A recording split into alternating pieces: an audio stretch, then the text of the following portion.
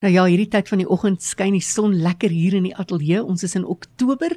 Wat was die gedig wat gesê het Oktober mooiste maand? En ek dink ons ervaar dit waar jy ook al in die land is. Ek hoop en glo jy het 'n lekker en 'n mooiste maand.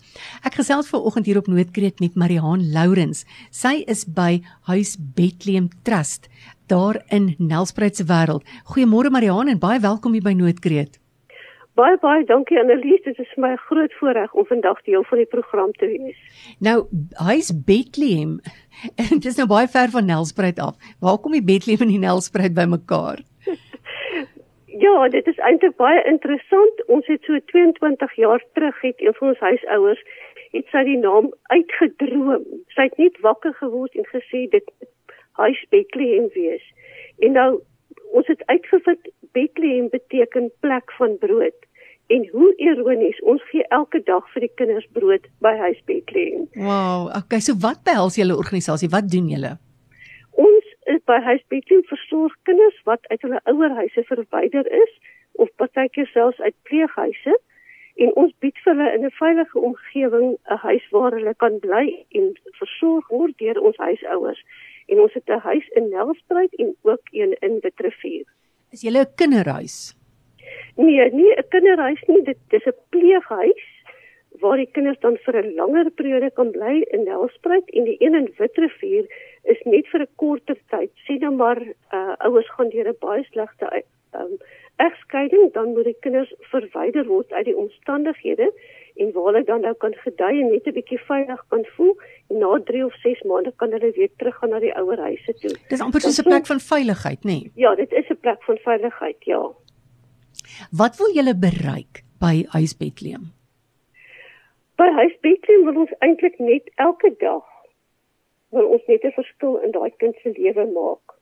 Want kindertjies kom redelik gebroke by ons aan en hulle kom uit baie moeilike omstandighede waar daar byvoorbeeld dwelms of drankmisbruik is. So ons wil hulle laat veilig voel en vir hulle genoegsame kos gee en sodoende maak ons 'n verskil in hulle lewe. En ons doen dit al vir 22 jaar en ons is net 6 personeellede. So, ek kan net dink hoeveel kinders is al deur daai 6 personeellede se hande in die laaste 22 jaar. Hoeveel kinders het julle op 'n gegeewe tyd by julle? Volgens wetgewing mag ons 6 kinders per huis hê. En die ouderdomme? Dit kan wissel van geboorte tot en met 18 jaar soos wat dit in die kinderwet vervat word. Nou, vir 22 jaar lank, ek weet nou nie of mense somme het van hoe jy som kan maak van hoeveel kinders al deur julle hande is nie, maar daar moet seker 'n suksesverhaal wees. Wat is die verskil wat julle maak in hierdie kinders se lewe? Weet jy, ons, as ek net vinnig vir jou kan sê, ons het oor die 500 kinders al reeds versorg. Van daai 500 kinders was daar regtig al baie mooi verhale. Een wat spesifiek vir my uitstaan, was 'n dogter wat al 4 keer voorheen by ons was. Intussenin was sy natuurlik dan nou terug na 'n ouerhuis toe of na 'n pleeghuis toe, en dan het die situasie net nie gewerk nie. Toe bel sy die maatskaplike werker en sy sê, "Maar plaas my asseblief terug by Huis Betlehem." Nou daai dogter het by ons aangekom as 'n tiener. Sy was depressief, sy was verskriklik onstabiel en baie opstandig. En sy het daar ingestap en haar hele wêreld het omgekeer. Want daar was 'n huisouer wat absoluut met hierdie kind gekonnekt het, as ek nou die Engels daar kan gebruik. En sy het daai kind soveel selfvertroue gegee, want sy het haar laat glo maar sy kan regtig kos maak en sy kan baie beteken.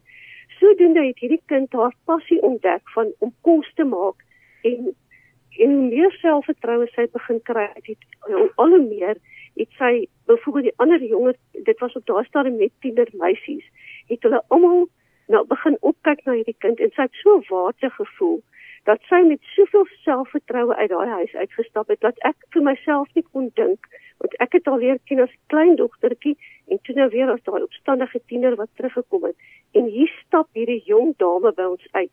Sy voltooi haar matriek, en sy vandag is sy 'n werkende jong dame. En ek sê altyd, as daai huisouer aan een kind se lewe verskil gemaak het, was dit daai kind. En ek sal haar nooit in my lewe vergeet nie, want sy is 'n besonder 'n pragtige kind. Ja, en dit wys ook net vir ons dat daar is altyd hoop rondom die omdraai van iemand se lewe. Jy weet, mense sou nou dink, en ons weet dit as 'n feit, dat die eerste 6 jaar in 'n kind se lewe die mees vormende jare is. Maar wanneer die regte persoon kom en die regte inspraak het in 'n kind se lewe, dan kan daar verandering plaasvind. Dis verseker so. En ek sal vir jou sê, Annelise, as jy nou praat van daai eerste 6 jaar, ons sien dit verskriklik baie by kinders waar dit regtig sleg gegaan het in die huis waar ouers nie betrokke is nie. Dat daai kinders moet eintlik graad 1 toe gaan, dan het hulle 'n ongelooflike agterstand. Dit maak dit baie keer moeilik, want hierdie kindertjies moet skool toe gaan en hulle moet kan lees. Hulle kan nie hulle name skryf nie, hulle kan nie tot 10 tel nie. Hulle moet baie keer, moet hulle dan hulle graad R, moet hulle herhaal. En dan kom ons agter my, is eintlik nog 'n sekondêre probleem waar 'n kind byvoorbeeld 'n mediese agterstand het. En as ons dan nou saam met die maatskaplike werkers kan gaan en byvoorbeeld hierdie kinders laat behoorlik evalueer, dan kan ons agterkom, die kind het arbeidsterapie nodig, of hy moet net 'n afspraak kry en 'n bril kry. Dan is dit skielik 'n ander kind wat voor jou sit, want omdat hy net beter kan sien, of hy kan leer, jy weet, net daai basiese stimulering van 1 tot 10 tel, of begin 'n puzzeltjies te bou. Ons het al sulke wonderwêrelde gesien. Eendag was ek by waar 'n kind 'n brilletjie opgesit het en die volgende oomblik toe sit, Tannie, maar die bome, hulle is groen. Jy kan nie glo dat daai kind dit nie gehad het nie. So ja, dit is sulke mooi goed wat ons sien, maar ons kan dit nie alleen doen nie.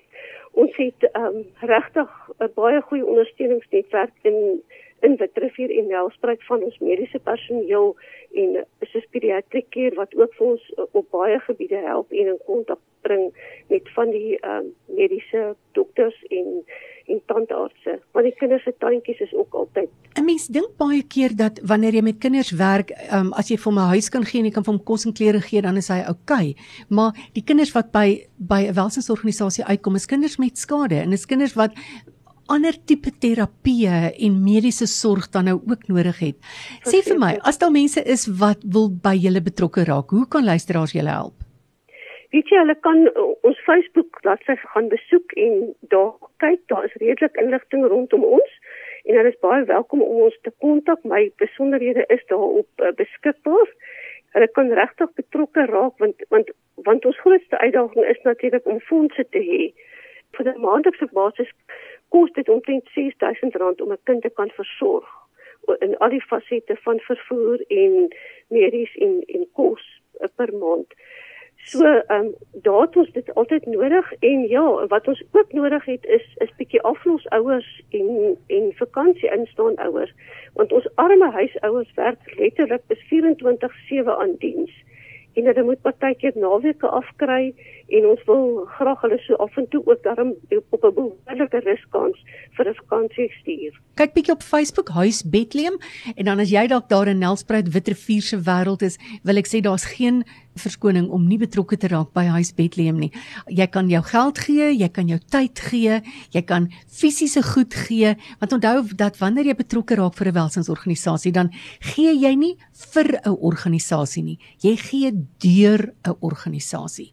En jy gee nie geld of tyd vir die organisasie nie, jy gee dit aan die persoon of as dit 'n diereorganisasie is aan die dier wat die diens lewer. So as jy betrokke raak by Huis Betlehem Trust, raak jy nie betrokke by die organisasie nie. Jy raak betrokke by Jannie en Sannie en Annie en al die kindertjies aan wie daar 'n diens gelewer word deur hierdie organisasie. Mariaan, baie dankie vir alles wat jy doen en jou ander personeellede om hierdie kinders se lewe 'n omdraai te kan gee. Dankie dat jy met my gesels het. Ons praat weer met mekaar op die NPO Fondsinsamelingsforum. Baie dankie Annelise vir die geleentheid en mag daar nog baie gelukkige kindertjies uit ons huise kom. Amen vir daai een.